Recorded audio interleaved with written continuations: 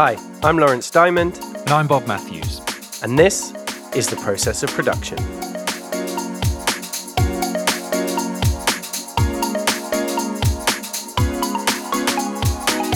Mate, how's your week been?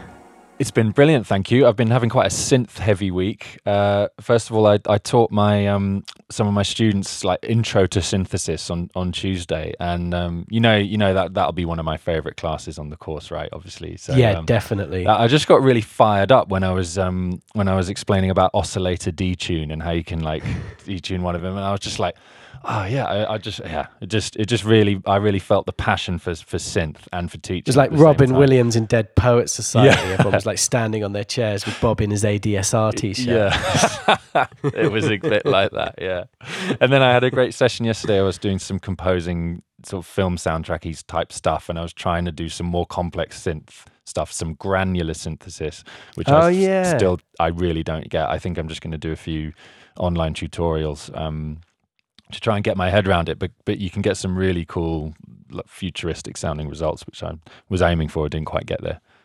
I've never delved deep into granular synthesis. I did a track once where I pulled up like a granular synthesizer plugin, and you stick like an audio form in, don't you, and like choose a bit of the audio form. I was working with a composer, my friend Kate Hiley, and I recorded a bit of her voice, and I was like, let's put this through a granular synthesizer, and I didn't really know what I meant. I just knew kind of in my imagination what it was going to sound like, and we did get something cool, but I had no idea. I just remember that I did it and it sounded really good from the minute I pressed like go, and then I tried to move any of the parameters and it just went mental, and I just kept undoing and going like, well, this sounds good. Yeah. I'll use this. This works. Exactly. The grain size, what?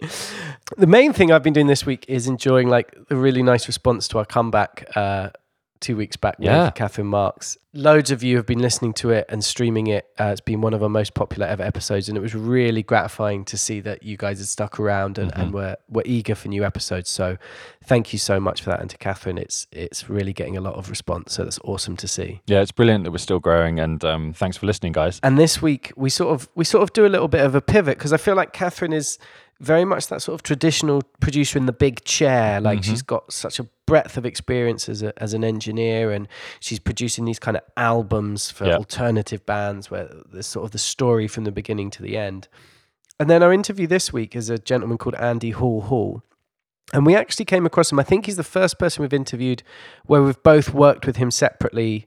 Yeah. If only electronically. Yes, virtually. That's right. Yeah. So he produced a song that I co-wrote with a band called the Castells, and he mixed a track that you produced. Is that right? That's right. Later by Orchid, which is like one of my favorite tracks that I've produced. Yeah, he did a great job on both, and we kind of talk about those projects, both of them in the interview. But yeah, that's how he came onto our radar. But his name kept coming up on loads of things, and people kept recommending him for stuff. And I think mainly because he's just such a nice person. Yeah, a person who's really good at their job and really nice to deal with. That's usually a winning combo. And I think he's kind of interesting to us as well, because like I feel like maybe, and he talks about this in this interview, the way he is in his career path and the way he's building his career is probably a bit more like hopefully some of you are, where you've maybe got a studio or you've got a home studio. He has an amazing studio in South London. And you're building what we talked about before Christmas, that spider web of income. So you're producing, you're mixing, you're engineering. You might even be going out and doing some live sound, and you're building your career that way. So we just thought it was really interesting to sort of go from talking with Catherine last fortnight to Andy this fortnight, two really talented people just doing it in a slightly different way. So we thought that would be quite an interesting insight for you guys. Yeah. It's a really fun interview, and he goes into great depth about his career path and how it built. One other thing he goes into great depth into, which is, I think, possibly the Venn diagram of process of production, is he talks about how he colors his audio tracks for easy reference when he's recording vocals or guitars.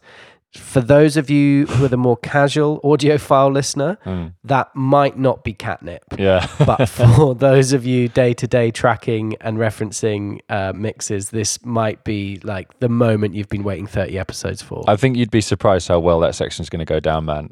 I mean, it went down well with us, as you'll hear in the Let's talk a bit more about that in the outro. Let's get to it, shall we? Let's get to it. Take it away. Andy Hall is a music producer, songwriter and engineer, working out of his studio in Bastille, South London. He started his career as a guitarist and vocalist in bands, but soon turned his interest to production after co-writing The Other Tribe's summer hit, Skirts, in 2012. He's worked with some massive artists, including James Gillespie, Bastille, Griff, Kygo and Fickle Friends.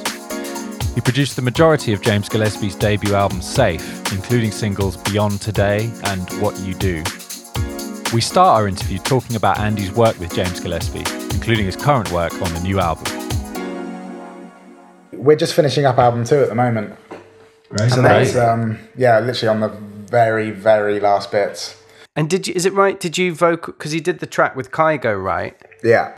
Did you track the vocals for that? That was a total pitched for it. So I think James just heard the song on an Instagram story of Kygo's. They'd been chatting. I think Kygo had messaged James and just said, "Really love your voice," and they had started following each other. And then James just saw this little piano loop that Kygo had done, and James was like, "Right, please give me that now. I need to sing on that."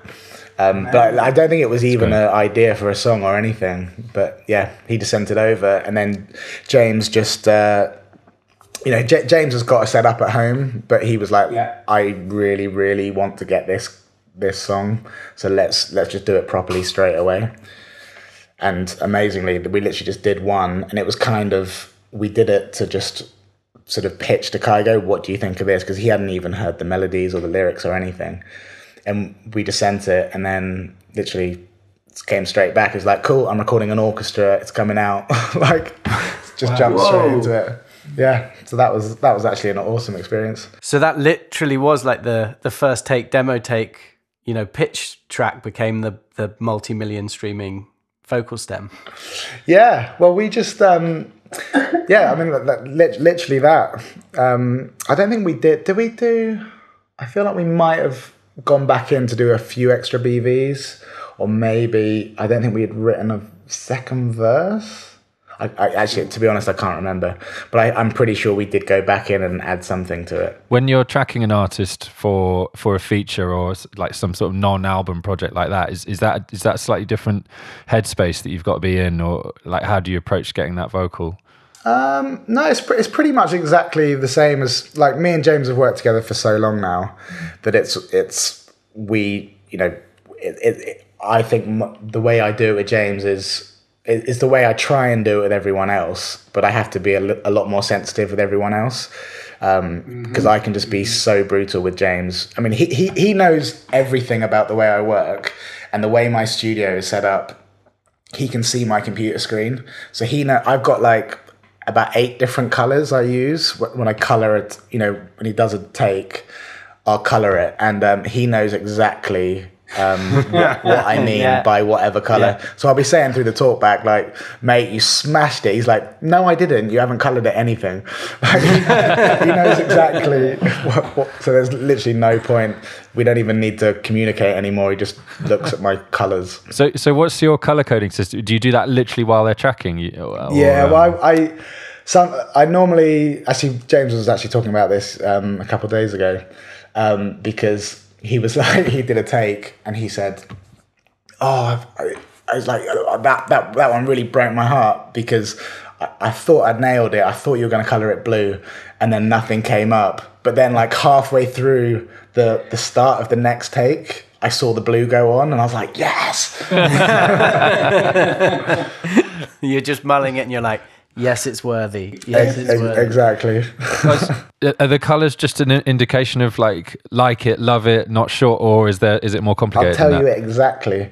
Okay. It stays. I mean, I get more and more generous the longer I've been doing this. So when I started out, green was the take, It was like literally a traffic light. So green was the take. Orange was, there's some good bits in there, but it's not the best take. Red was, don't even bother. But I never delete anything. So nothing ever really gets coloured red. But but I still had that in place. And then basically I found that the more generous I've got over time, I just was colouring everything green. I was like, oh God, I need another colour now. So now blue is like, whoa, that take is incredible. But then it gets even more complicated because my guitar tracks are coloured blue by... this is really boring, isn't it? This is the place for it. Oh, good. So my guitar tracks are blue by default. So the blue of guitar tracks is actually pink. I just, because I don't take in, I find if I don't comp it really quickly after, I don't have a method of like keeping that information in my head or for reference. So I need to pick it up. Yeah, well, actually when time is really like of the essence, I will actually, I do it I think it's a pretty standard old school thing to do where you literally have a bit of paper and you just write the take number by where it is. Talking vocals, is a lot of what you do vocal production or do you do the full track, the full kind of start to finish thing more often? Well, I do kind of a bit of everything really. I was actually thinking you might ask something along those lines. And I sort of decided I was going to answer that I can't really, I get bored by just sticking in one thing. So I do a lot of production, I do a lot of songwriting, and I do a lot of vocal production. But I also actually do like live sound engineering as well.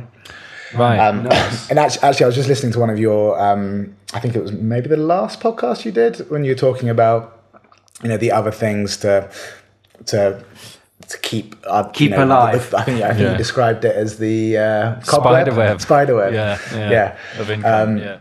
So live sound is my one for that. So I'm actually James's live sound engineer as well. That's interesting because there was a question I wanted to kind of circle back to that. I saw that on the last record you produced a whole single while on the road. Oh yeah, where did you hear about that? Assuming Instagram, we make sure we do our research. Nice. And I assume that was when you were out being the live engineer and then you kind of having pressures to deliver a single. Talk to us a bit about that experience. That must have been pretty exciting. Were you kind of tracking in dressing rooms and in the van and at McDonald's drive-thrus and stuff?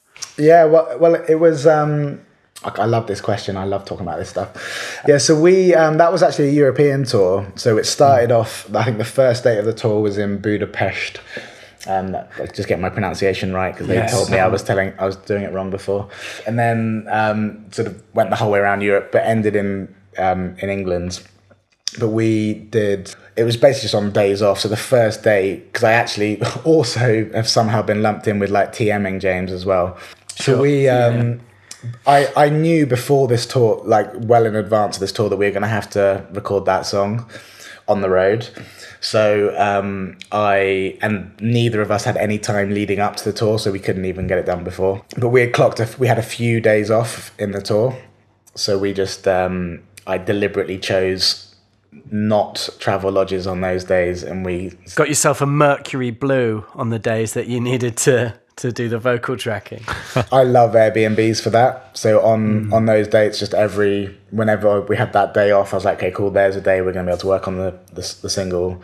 I'll just get us a nicer Airbnb that's got 3 bedrooms, well 2 bedrooms, but we'll just turn the living room into a studio. And would you just kind of have a few mics in your mic case, maybe stick a duvet over a door, or? No, so we tour with this mic called the DPA De Facto, which is a really, really nice condenser mic, but like aimed at live sound. So he tours with that anyway for the shows.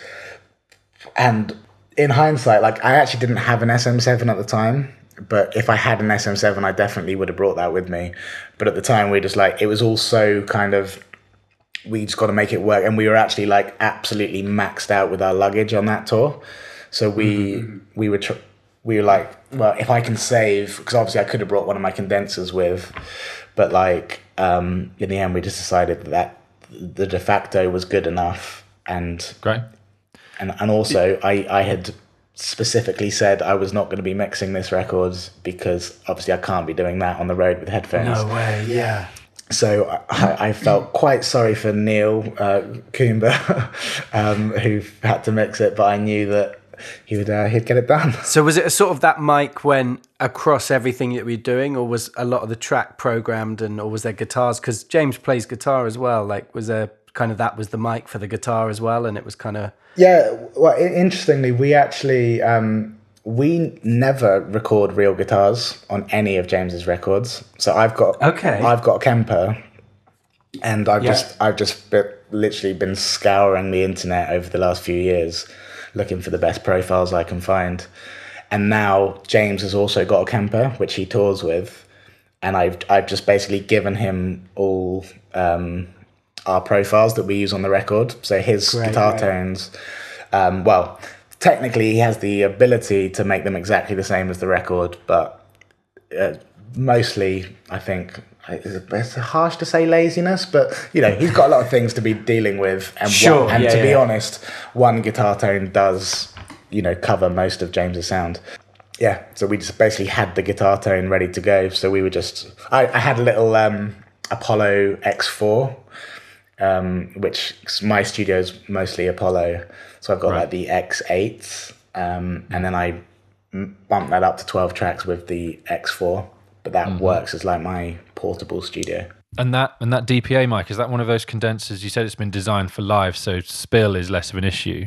I can't actually remember whether we had any issues with the room. I don't think we did. I think what you just said about obviously it's got that slightly like an SM7, you never have issues with the room. I'm assuming. I don't remember any issues, so I'm assuming that must have been the case. And did you come? It seems like you came from a band background, so this kind of relationship with James and with the other artists that you're working with, where you kind of get quite involved. Does that feel more natural to you? And is that sort of where you came from into production? Well, yeah. So I started like the same way almost all my friends started, which was just playing. I'm assuming how you guys started as well, right? Playing in 1,000 rubbish bands. Yeah, playing in bands in the local scene, putting on shows, driving your mates around, just doing whatever you could to hang out with your mates and play music, basically. And then I remember we went to a proper studio. It was a proper studio. It's called Earth Terminal in Odium in Hampshire. And I remember just being absolutely like, my mind, I was like probably 16, and we had all saved up all our money to try and go to the studio.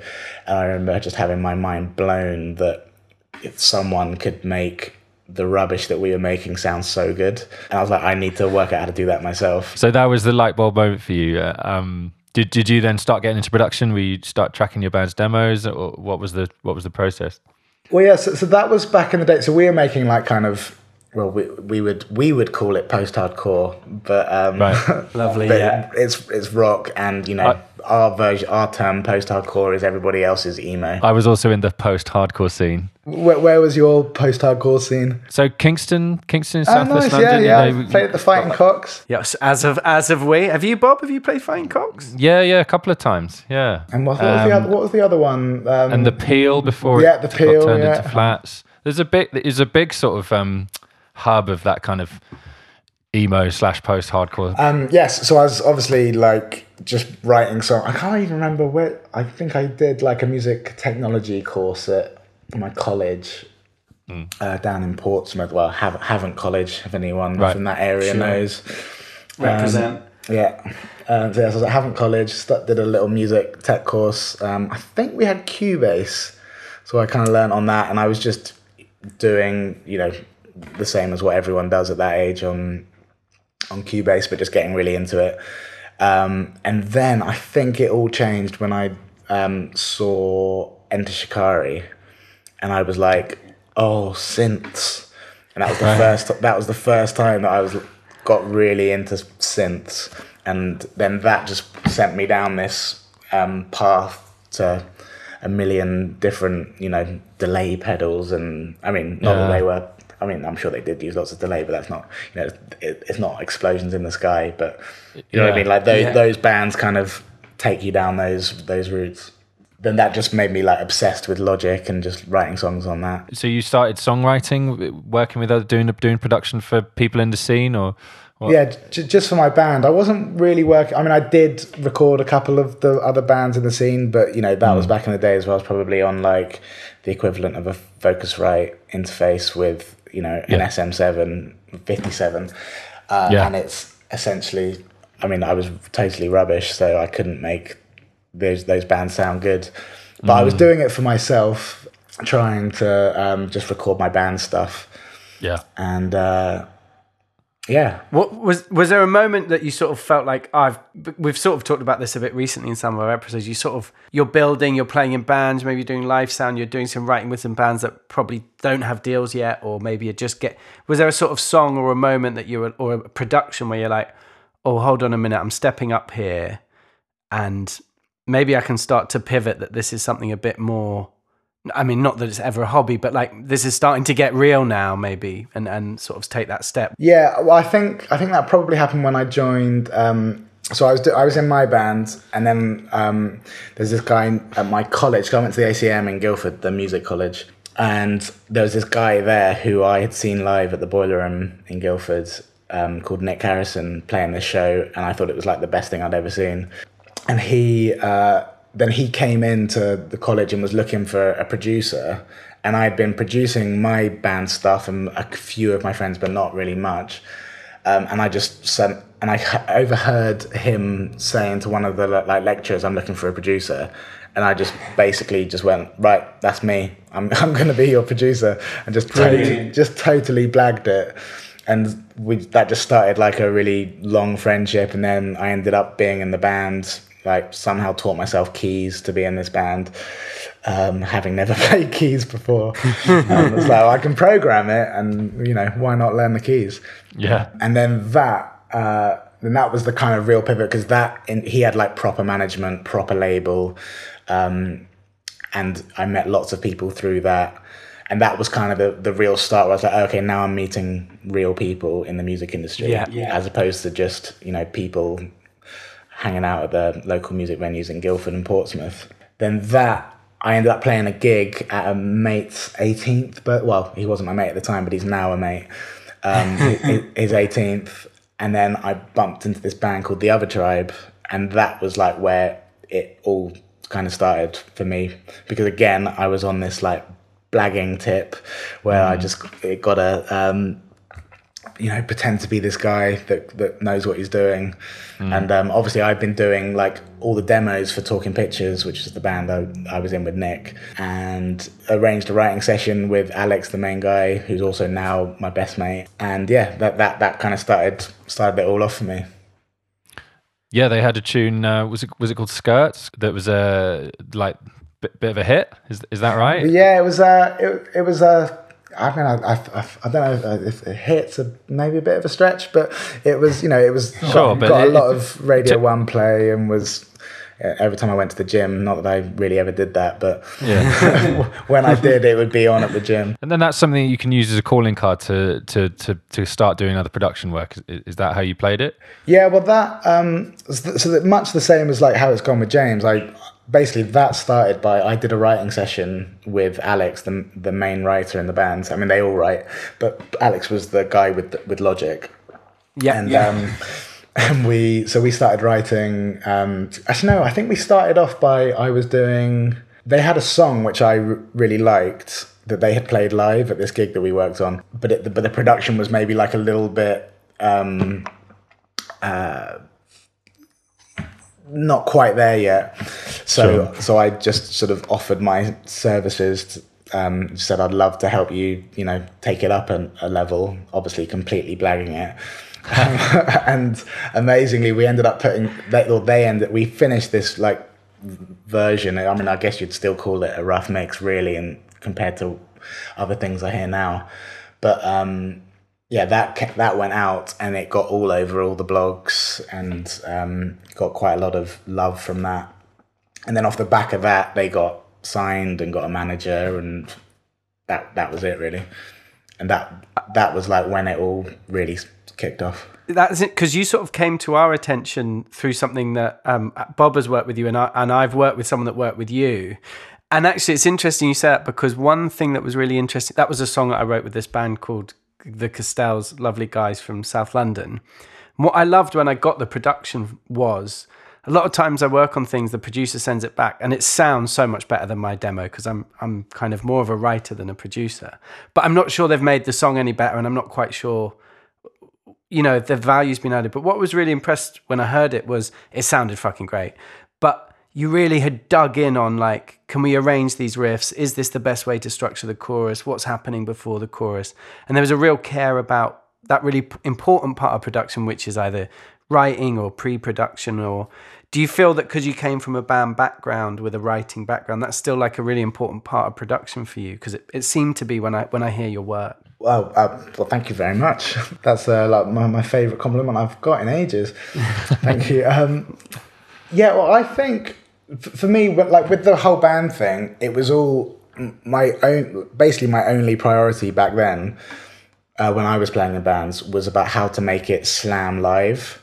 So it was about getting that dynamic, so that, it's probably what everyone was doing in that post-hardcore world, but I wanted to make the verses kind of quiet and beautiful and dreamy, and then just really smash the guitars in the chorus.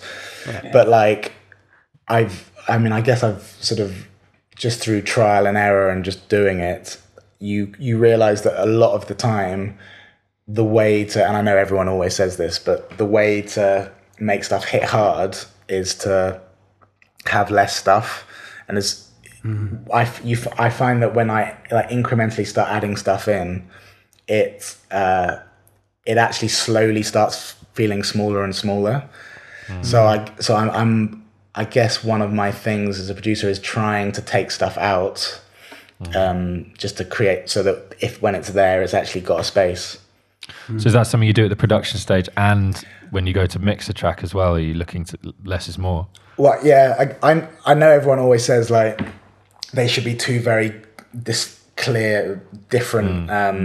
What's the word? Different processes. Processes. Yeah.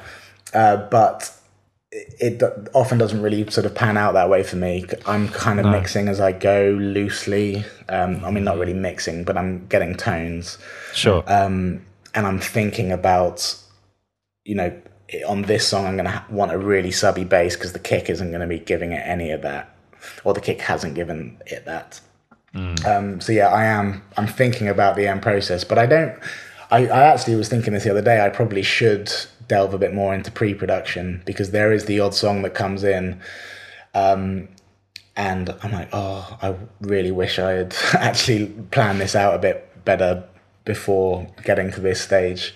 Because there's so many parts, and it's like because then you're then having to deal with like hurting people's ego by taking stuff out, and obviously you want this whole process to be fun.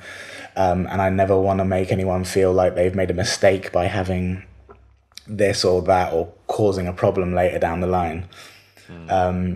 So I think it's sometimes easier, and particularly if you go into a pre-production. Not that I've ever really done this, but I fantasize about it. going into a rehearsal room. Like there's a couple of bands I work with that just love more guitars. The band that will know exactly who I'm thinking of there. But when you're in a rehearsal room, you've only got two guitarists in the band.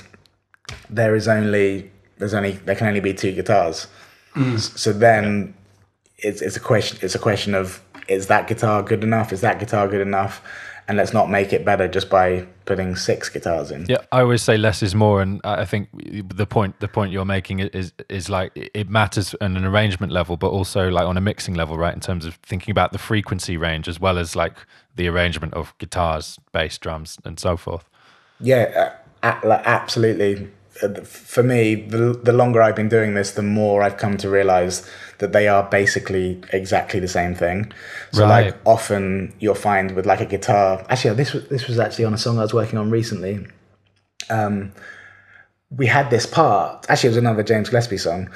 And it's not even out yet, but it's the one I'm most excited about. But I've just got around it because we wrote the song on a piano, and it was in this voicing down here, and then we then decided like actually we should do this on a guitar.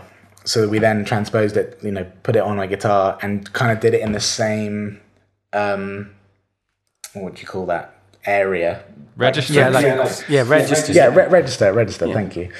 So we put it in the same register as the piano, but I just found that no matter what guitar tune we were finding, it was blowing up the low ends in a way that the piano wasn't. Basically we ended up just transposing the guitar. Basically it was too much low frequencies, so rather than just cutting out the lows, we ended up just changing the voicing of the guitar. It's essentially shifting that frequency further up. Yeah. And a lot of the time. And did that just free up space for the vocal to sit better, or for the drums to sit in that space, or just lift it? No, it wasn't so much for the vocal. It was more for the bass, because it was kind of the bass of the guitar was kind of overpowering the whole mix. So it was hitting the compressors so that there wasn't enough room to make the song loud, and I was finding it hard to get any, headroom. Yeah, you don't have to EQ something; you can just change the way you play it. So I mean, you kind of touched on, and this is a question I wanted to ask you about that blurred line between production and mixing. As someone who does like pretty much the whole production process all the way through to mixing. How do you sort of deal with that? When you're mixing something yourself, you said you start mixing as you go. Does that present any problems? And then B, if you're, for example, you mixed a song I produced by an artist called Orchid. Is that correct? You did later by Orchid. Talk to me about how that process differs when you get a song in and you have to. It must be a different mindset if you haven't produced the track. Well. I always, if I am going to mix a song, I always prefer, and I love producing my own, mixing songs I've produced. But when it comes to just mixing, I always prefer mixing a song that I haven't produced, right? Because I've got a rough to beat. So then it's just a case of like, how do I better it from there? Whereas obviously when I'm mixing a song I've produced, I've got nothing to try and beat, because I've got one of those like switches on my. It's like the A/B thing, so you can flick between the mixes that you. Yeah, exactly. So I used to just flick between the mixes and go like, why is theirs better than mine? What's missing? And then just literally just be flicking back and forward like that, and just try and get through it that way. But obviously you can't do that when you've produced it yourself. Yeah, you're sort of there. So is mixing your own stuff more of an incremental process that happens during the production process, and you sort of get to delivery and you're like, is this mix done then, I guess? Yeah, well, I think the way you said incremental process, I think that's exactly how I would describe it. It's just like, how do I make this better? How do I make this better? And then eventually I get to a point where I have the balls to compare it with a song that's on the radio, and then just like sort of pray that it sounds remotely close, and then work out what is it that makes their sound better than mine. How do I get mine that little bit further? I mean, you said you were blagging it a lot back in like 10 or so years ago when you first got into this. Well, I was going to ask, like, at what point did you gain the confidence with, especially the more technical side of stuff, which takes a few years to learn mixing, and or is it still a process where you're blagging some of the time? Well, yeah, I mean, I think, in short, yes. Like, I think we all are to some degree. Like, I think there was a moment, I can't remember exactly when it was, but I remember having this moment where I could fully trust my ears. Because for a long time, even after I started doing it professionally, I would second guess a lot of the stuff I did. Even things about, like, the example I can think of now, I've been working with this artist called Tyg Daly a lot.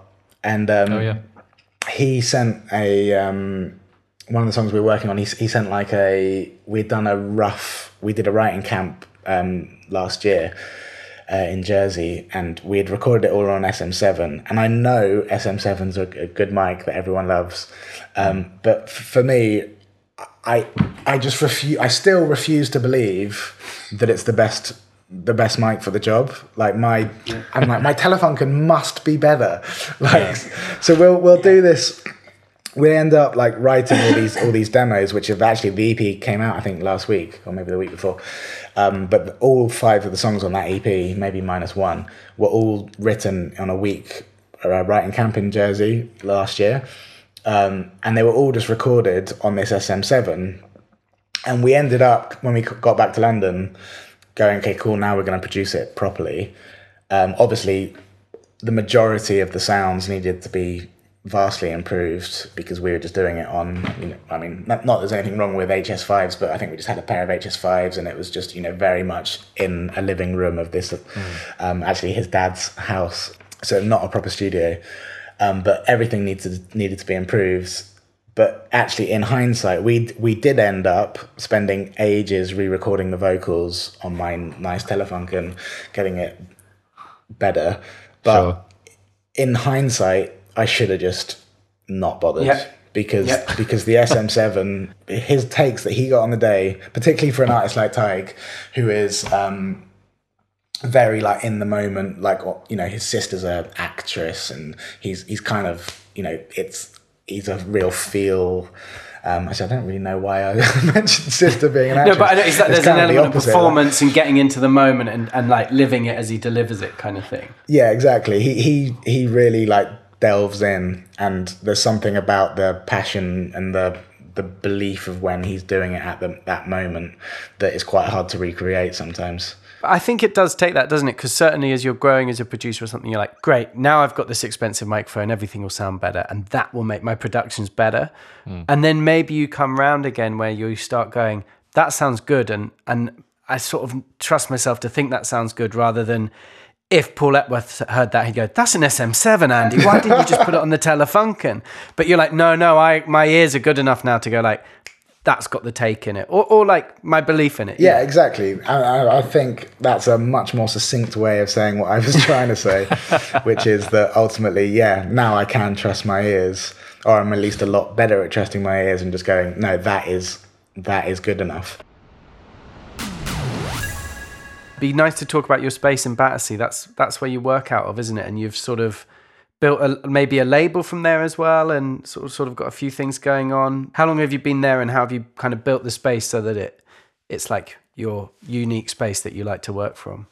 Oh, well, it was luckily my friend was in it before me, and he's worked on lots of great records from there, which basically gave me lots of confidence that, if I can't blame the studio, because Mark's made some hits in it.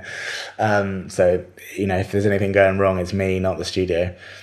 So I basically just set up there after he upgraded the studio to, he's got this absolutely insane studio now in Earlsfield, Tooting, that kind of world. Yeah, but he just built it from the ground up, and it's incredible. So I've now got his old space, which has got all this history, which is great. Just gives me that confidence to work from there. But it kind of started out as a writing studio, and then as I've done more and more, there is a control room, there's a kitchen, there's a vocal booth, there's a live room where we do drums, and it's basically set up to do everything, and the rent's good. In London, that's the first question almost, can I survive? Shakespeare once said that music is the food of love. But what is the food of music? As much as the right microphone or guitar amp, what we eat or drink can be such a crucial part of a recording session. So each week we like to ask our guests, what do they cook or order to get the mood right in the studio? I love that question. I wish I had a better answer. So I do have a kitchen, but I don't have hobs and stuff, so I never really cook at the studio. But I'm really lucky that we got 3 great restaurants right next to the studio. Shout out Corelli's and Vibes Cafe.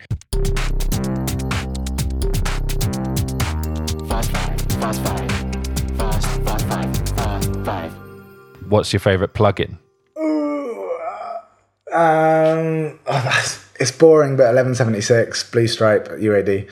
What's your favorite piece of hardware? Does the synths count? No, we'll come to that. Okay. Favorite piece of hardware. Again, I've got an 1176. I'm gonna have to change my plugin. But hold on. Let's dig into that a little bit. Yeah, that's interesting. Your favorite plugin is an 1176 emulation, and your favorite piece of hardware is your 1176. Is that because you do so much out on the road and you need it for like pulling up mixes, or is there some things where you think the plugin does a better job than the hardware? Or do you track through the hardware and then add the plugin as well? I never come out of Logic and use the 1176. I just use it on the way in. Right. I mean, I can't really tell the difference between the plugin and the. I say can't really. I can't tell the difference between the two. Yeah. But I just love it. It makes such a big difference tracking through, particularly with vocals, through a compressor on the way in. I will do a lot of compression on the way in, like sometimes up to 20 dB on the way in. Okay, wow. And then be putting probably another. I mean, at the loud peaks. Yeah. I mean, I know this is wrong, and everyone will slate me for this, but I will often. There will be times where I'll take 20 on the way in, and then 20 again on the channel, and then probably another 3 on the bus. Well, this is Bob's world, and he's just like ready for this. Yeah, I always say know the rules so you can break them, right? So like you know why like you should not be doing that much compression, but you can hear that you think it sounds cool in given scenarios. So I think that's great. Yeah, I mean, I like getting it that little bit louder. I think it also makes the singer sing better when like I will also add just in their monitors another compressor that doesn't get tracked. Like absolutely slamming the compression on that, because that wow. I feel like it gives the singer, like in those moments where you're going to belt, if you suddenly get really loud in your headphones, if you're a little bit shy, you're far less likely to belt as you might do otherwise, and that extra bit of compression in your ears just gives you that confidence to go, because people are less likely. Is that something that you do in software for their like monitoring, or is there? Yeah, like I do that in console UAD. Right. Of course, yeah, you can do that with zero latency. I was like, how's that? Yeah, exactly. So pretty much everything in console UAD, I actually track the plugins. Wow. Okay. Vocals is the only thing where I don't do that. For that reason, because I've tried doing it through a bus, like sending it to a bus in console, but it causes phase issues. There's obviously a little bit of a delay or something. Good compression chat. It's fine. All right, let's get back on track. The third of the Fast Five is, what's your favorite studio you've ever worked in? NRG in LA. Oh, go on. That as you post-hardcore fans over there, you're going to love the history in that place. Yeah, hit me. It's like Limp Bizkit, Linkin Park, Goldfinger. Okay. Wow. Incubus. Oh, I might actually be making a few of these up now. Sure, but it's that kind of stuff. Like I know that sound, that super like modern posh.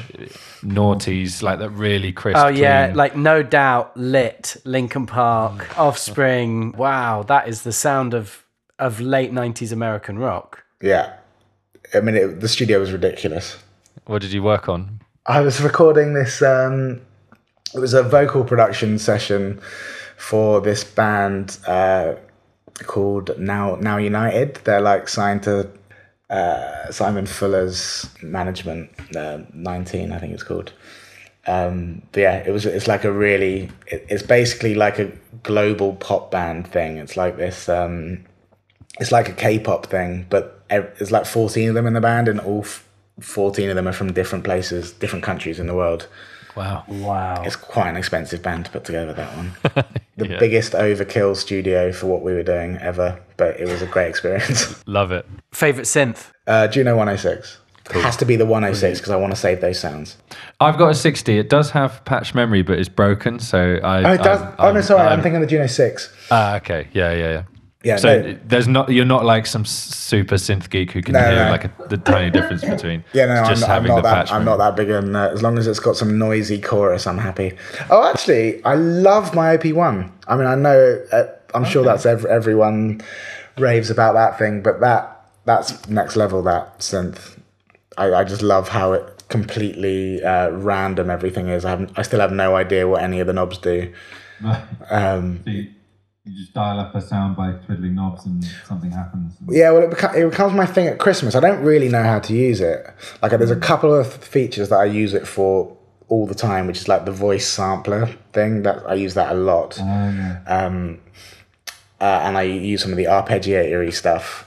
But every Christmas when I go home to see my mum, I decide that this is going to be my week. If I go home for a week, I'm just going to relearn the OP1, and I still have no idea. I've done that for the last 3 years. Finally, what's your favorite microphone?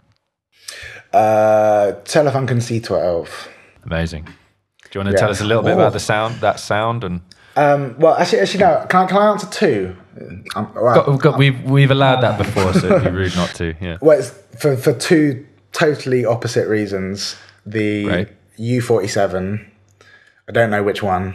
Could be Telefunken, it could be Neumann. Sure. I never know which one is the one I like. U47 that's that really fat, warm sound that just it sounds super posh. It sounds super recognizable, but it gives this energy that is just unparalleled by anything else. The C12 does the modern, super nice top end that's shiny and beautiful. What's the most important tool at your disposal as a producer? What a great sound. Oh God, I want to think of a good answer. I think it's a boring answer, but quick swipe comping in Logic. I love quick swipe comping, and no other DAW is even close to that, in my opinion, or is that at least that I've discovered. You guys Logic users? Yeah, I am. Yeah.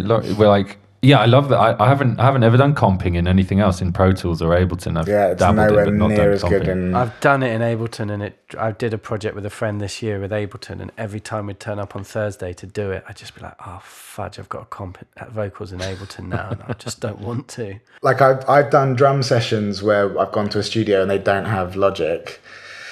So we've like recorded, we got a day in the studio, we record 2 songs worth of drums, and then just so that I don't have to comp in Pro Tools, I will spend another day importing all the stems of all the drum mics into Logic so I can use quick swipe comping.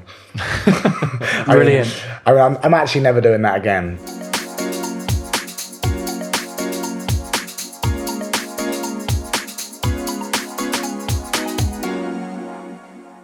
Oh man, I loved hearing, and forgive us if it was a bit self-indulgent, but like hearing Andy talk about like coming up in a hardcore scene or a rock scene, and that sort of being the beginning of him even thinking of being a producer, and we got to talk about our time kind of playing in bands and around Kingston and West London, and that's a really, like, I think we all have our paths into music, and maybe increasingly it might not be through bands and stuff. There's such a wealth of opportunity to kind of self-produce from day one now, but Andy's obviously of a similar kind of age of ourselves, and it was nice to hear that. Like, it just came from a love of playing music with his friends and trying to play better music and then make it sound better when you recorded it. Yeah, I've just got such fond memories of those times in rehearsal rooms, and I feel like that's really where you learn how to produce a song in the traditional sense, like how to put it together, how to write it, of course, but how to arrange the parts, how to decide what sound works with what, and all those things, and you're doing it in a group as well, so you're all learning together. And like there's always one person in the band who's destined to be behind the recording desk, and that was us in our bands and Andy in his band, but like I do think it's a really great way to learn. Like, it doesn't have to be a post-hardcore band. Like, it just that just chimed with us because we were in that indie / rock scene. I'm not even sure my band were ever good enough to even be called post-hardcore at that point. But yes, it was more that you didn't idea have the fringes in your band. No, we didn't. My hair was always far too curly, far too curly. We definitely had the fringes in my band, I'm afraid. But it's also like it's just a fun step into it. And when things can get so serious and or it becomes your job or part of your income, then you can sometimes forget those times. And just hearing Andy talk about them, reminded me of those times and that excitement. Yeah, it's great. And it was cool how he then kind of came into production by a little bit of blagging, a little bit of like making his own luck, and just getting opportunity and taking it eventually with that Skirt song. Yeah, and it's funny because it rolls on from the fun he was having with the bands, but it was very much an organic thing of just writing songs with people he liked and then trying to record those songs better and better, and eventually one of them sort of got enough traction that you're like, oh, hold on a minute, this is something that I'm doing. And he's sort of the first producers we've talked to since we talked about that idea of that spider web of income. We talked about it in the intro, we talked about it in the episode before Christmas, where there's some writing income there. He's obviously a really good producer. He's co-writing, producing, engineering, editing James Gillespie stuff. He's going on the road with him as a tour manager. Like there's this whole holistic way to make it work as a jobbing producer. Yeah, I think it's really good to get a realistic picture of that from someone who's operating at a really high level. It's just the reality of doing this job is that you will need to find multiple different ways to get paid. Most of us won't have the luxury of just doing the bit that we really love, which for most of us is the bit, the creative crucible in the studio. You're going to have to do other bits as well, and there's plenty of other ways to make money and to be employed in music. And I think the live circuit is a really good one. Yeah, definitely. Before you have children, the live circuit's a fabulous way to forget that at that point. Make a living.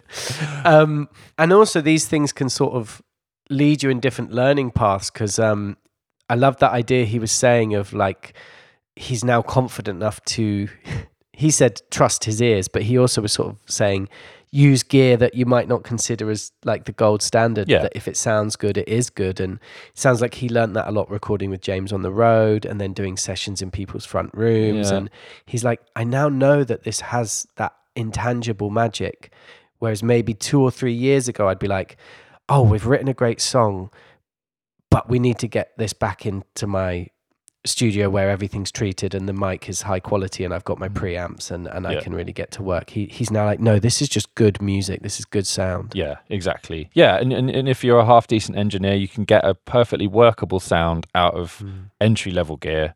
And then it's all about, as we've discussed many times on this podcast, it's all about capturing that performance and capturing that vibe, even if it's technically not great. Yeah, and then you rely on your experience and trust your ears, that you don't need to lean on expensive gear. I love the idea of making a record on the road. I think back to when I toured, and it just, my abilities and also the technology wasn't quite there yet. I mean, I'm sure people could make records that way, but the kind of records we made were a bit harder maybe 10 or 12 years ago on the road. Did you write? We wrote a bit. We did write a bit. I actually found it wasn't that useful to write as a band on the road because there's too many moving parts and you need to get in a rehearsal room. Yeah, someone's always going to be hungover or tired or missing. Completely. But the kind of setup that Andy and James sound like they had and that I'm sure I could have developed on the road, I'd have loved to have done more of that. I know that Blur did the Magic Whip. Damon Albarn did all of that on the road. Just had a whole load of stems and just slowly built the record. Sick. And it's there for you. And if you have a nice hotel room or a good friend's living room and you've just come off and you've got that buzz and you've got an idea, it's a great way to get things down, and then you can come back from tour. It's probably easier with some things in the back pocket. With your Damon Albarn on like the top of the range Nightliner, it's probably a bit easier, isn't it? But that's undoubtedly true. Yeah, that is undoubtedly true. That wasn't quite my life. But yeah, I definitely take your point that it could be a really cool creative arena to just, because you use those sound checks to like check out, like try out new riffs or try out new ideas, and you hear bands doing that as sometimes when you're on the road, and that's really, really cool. Yeah, definitely. I mean, is it My Eye and Lung or The Bends, I believe, is a soundcheck recording, and there's certainly stuff on some of the later REM records, and I'm sure there's more contemporary examples of that. That's just sort of my knowledge base. But yeah, we definitely did that on the road. But yeah, as I say, the sort of bedroom recording hadn't quite got there yet. Right. I love Andy's vocal take colouring method. Let's do it. Let's unpack. Yeah, I don't, like I said in the interview, I don't have a good method for keeping track of good takes. So I kind of rely on, if they haven't done too many takes, I rely on my short-term memory. But I also sometimes just I'm not concentrating enough during the takes, and like I have to just go through it with the artist and, you know, think about it afresh when they're back in the room. Yes, that's always how I've done it. Or if I've had the luxury of working with you on a track or a co-producer, I will do that thing of having a pencil. Yeah. And I'll just be like, take 9.4 Yes. tick, and write it down. And so when we start comping, I can say, I think there was a really good one, 3 from the end. Let's start from there or whatever. Yeah. I use colors for delineating like what stage the processing is at. So I just leave it as the default blue. I use Logic, and then when it's like comped, and I usually like flatten the take, and so it's just one audio file, and I might change that to a different color. And then if the project needs editing for pitch or timing, then after I do that, I usually bounce it again to make sure that you don't start getting like weird glitches happening, because Logic's flex is still a bit shaky. So then I'll turn it pink once it's been flexed, and then I like a definitive stem. Yeah, I like to have the lead vocal like a different color than any BV, so you can easily see in the session like, okay, there's the lead. That's about the extent of my color coding at the moment. Is like kind of buses and stuff like that. You know, we started last episode with an amazing anecdote about Kate Bush phoning the Futureheads and leaving an answering machine message. And we're ending this episode by talking about how we color our stems depending on pitch, flex, or bus delineation. So to all our loyal and wonderful fans, thank you for sticking with us. I hope you've enjoyed this episode. Yeah, we'll be back in a fortnight's time with an interview with the brilliant Luke Smith, producer of Foals, Keaton Henson, some other amazing acts, and he is a really interesting and deep thinker about music, and that's a really interesting conversation and a really different one from the 2 we've had already this series. Yeah, really, really interesting, eye-opening interview.